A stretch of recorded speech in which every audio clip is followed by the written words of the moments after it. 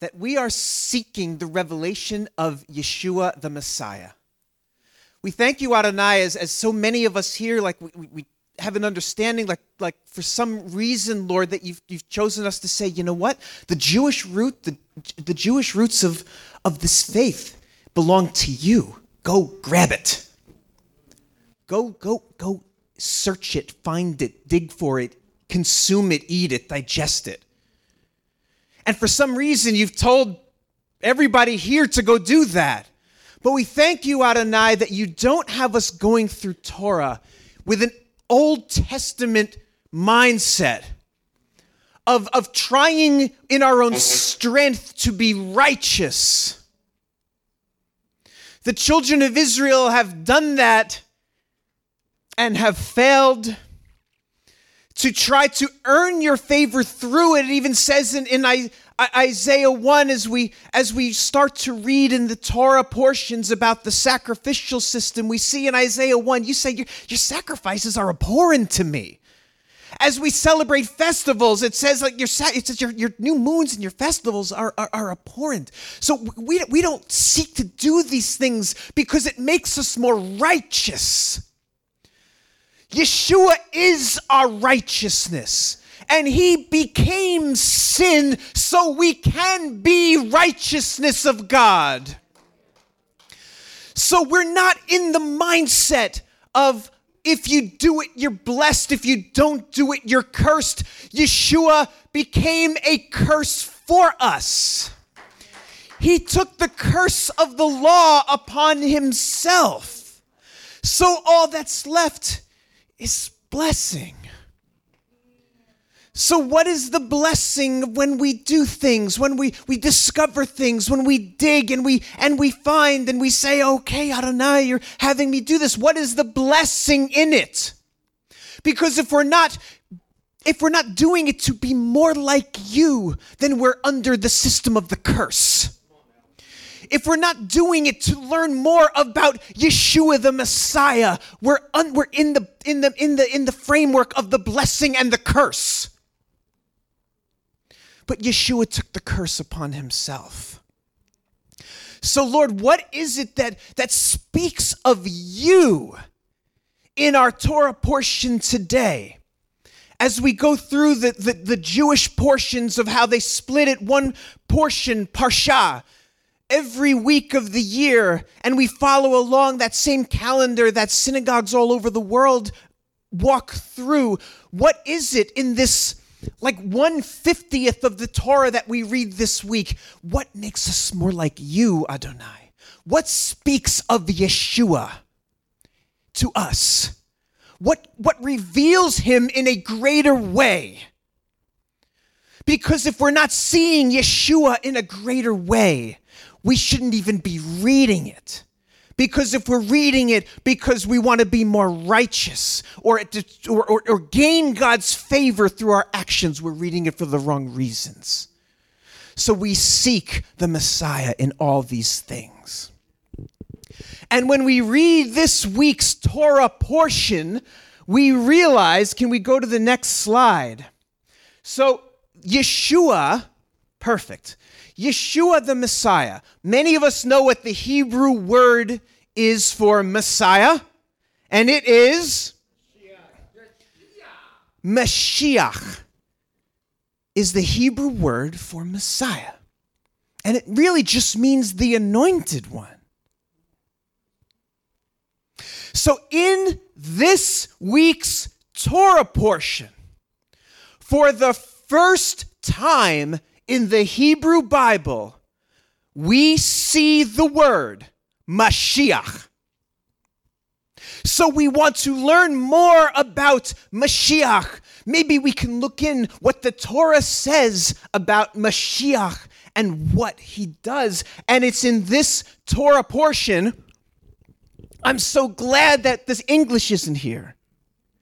Maybe we need to put on the little translation things. So if HaKohen, the priest, HaMashiach.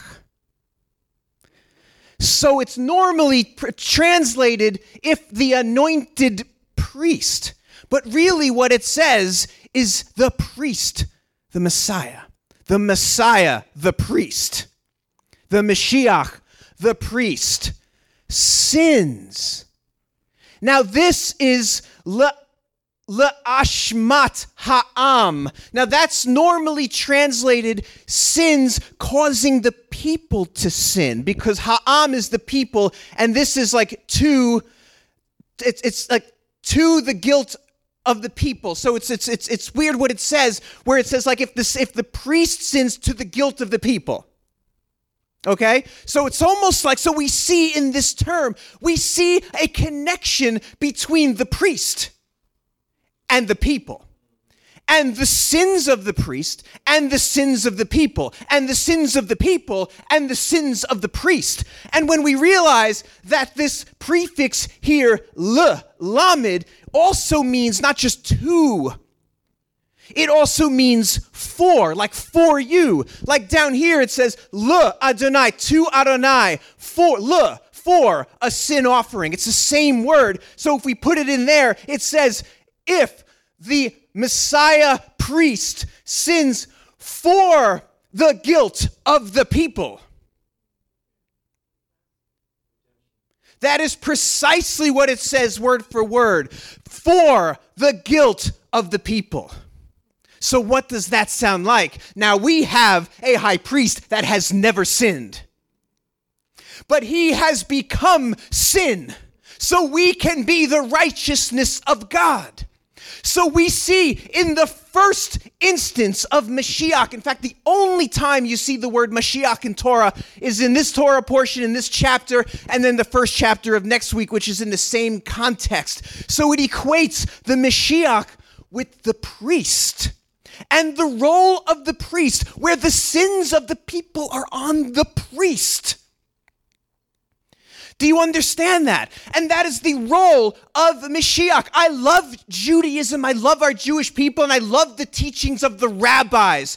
But I'll tell you, one thing that Judaism gets stuck in is the concept of a Messiah priest.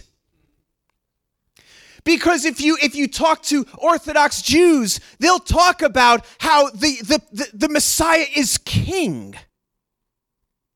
And how Messiah is going to come and he's going to ingather the children of Israel. That's true. See, we're all waiting for the same thing. He's going to ingather the people. He's going to reign as king in Jerusalem. And Judaism recognizes that. Judaism recognizes that. But what they don't recognize is HaKohen HaMashiach, the priestly Messiah, the one that takes the sins of the people on himself. And when he makes the sacrifice, it's the sins of the people that are being forgiven through the offering of the priest. And they don't recognize that. Now, for us, it's sort of a no-brainer, because it even says that Yeshua is like this one Melchizedek, King of righteousness is his name. But it says he is a priest of the Most High God. King and priest. This is why King David, when he brought the ark into Jerusalem and made this little tent, he wore the linen ephod, king and priest. Judaism does not understand you know what they'll say? We don't need a mediator. This is what Judaism says. We don't need a mediator. All we need to do is repent and return.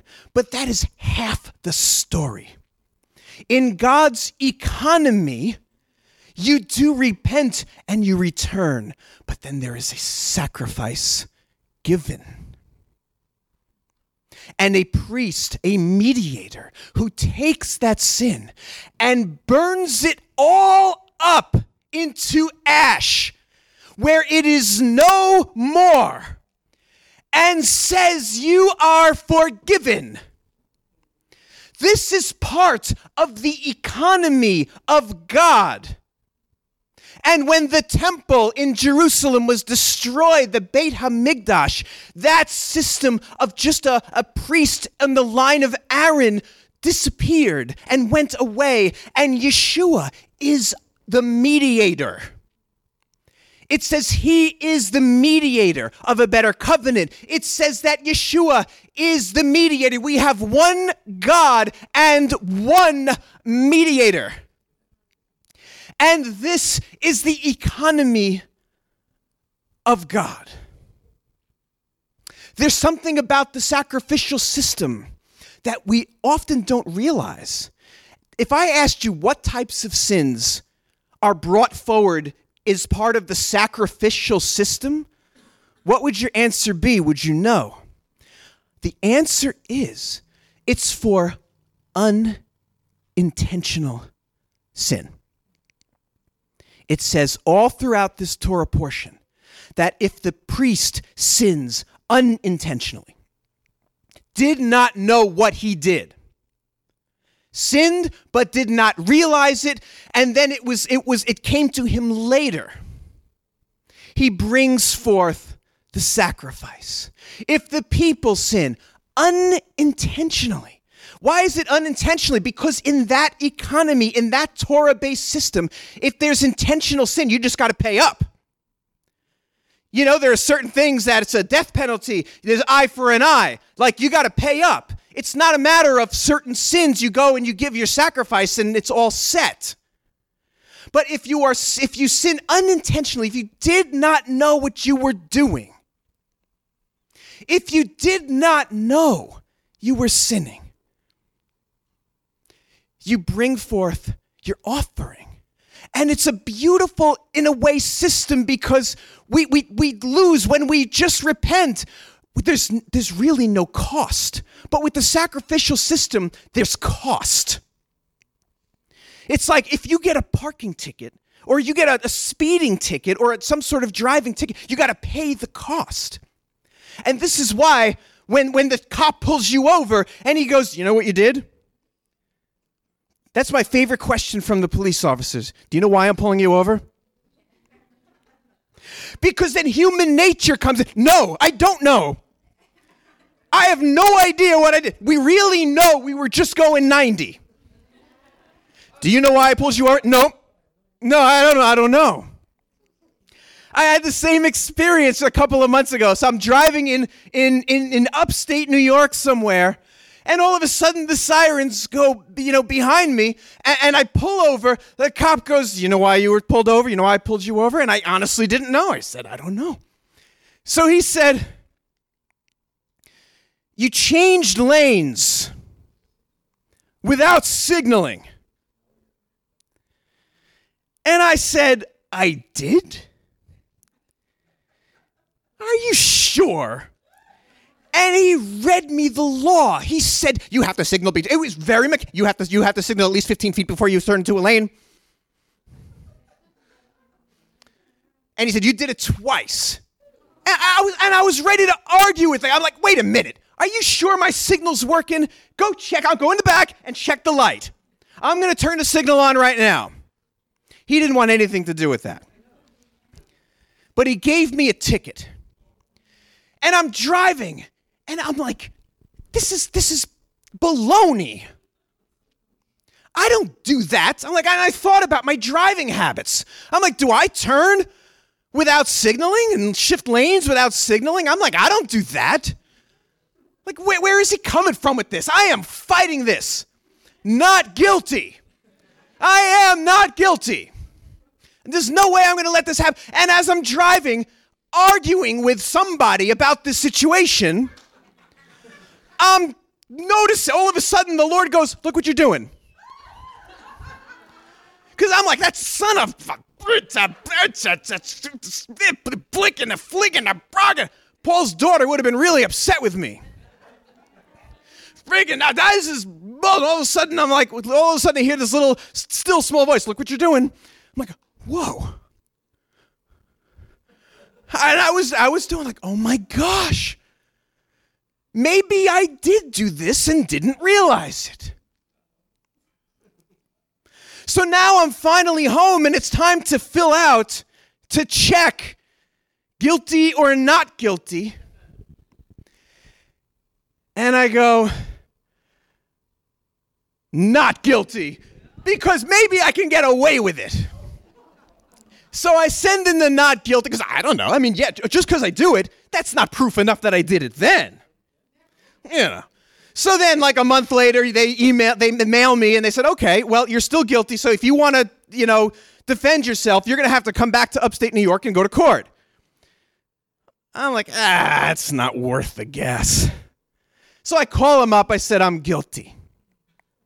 Because human nature, when you mess up, human nature is like, oh, no, I didn't do that.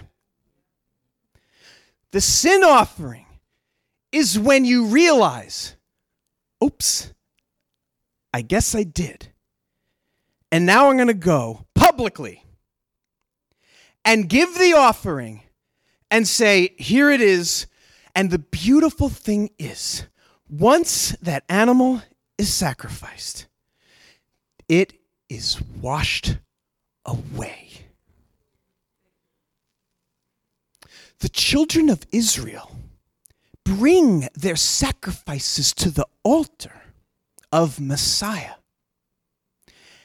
and don't walk away empty-handed.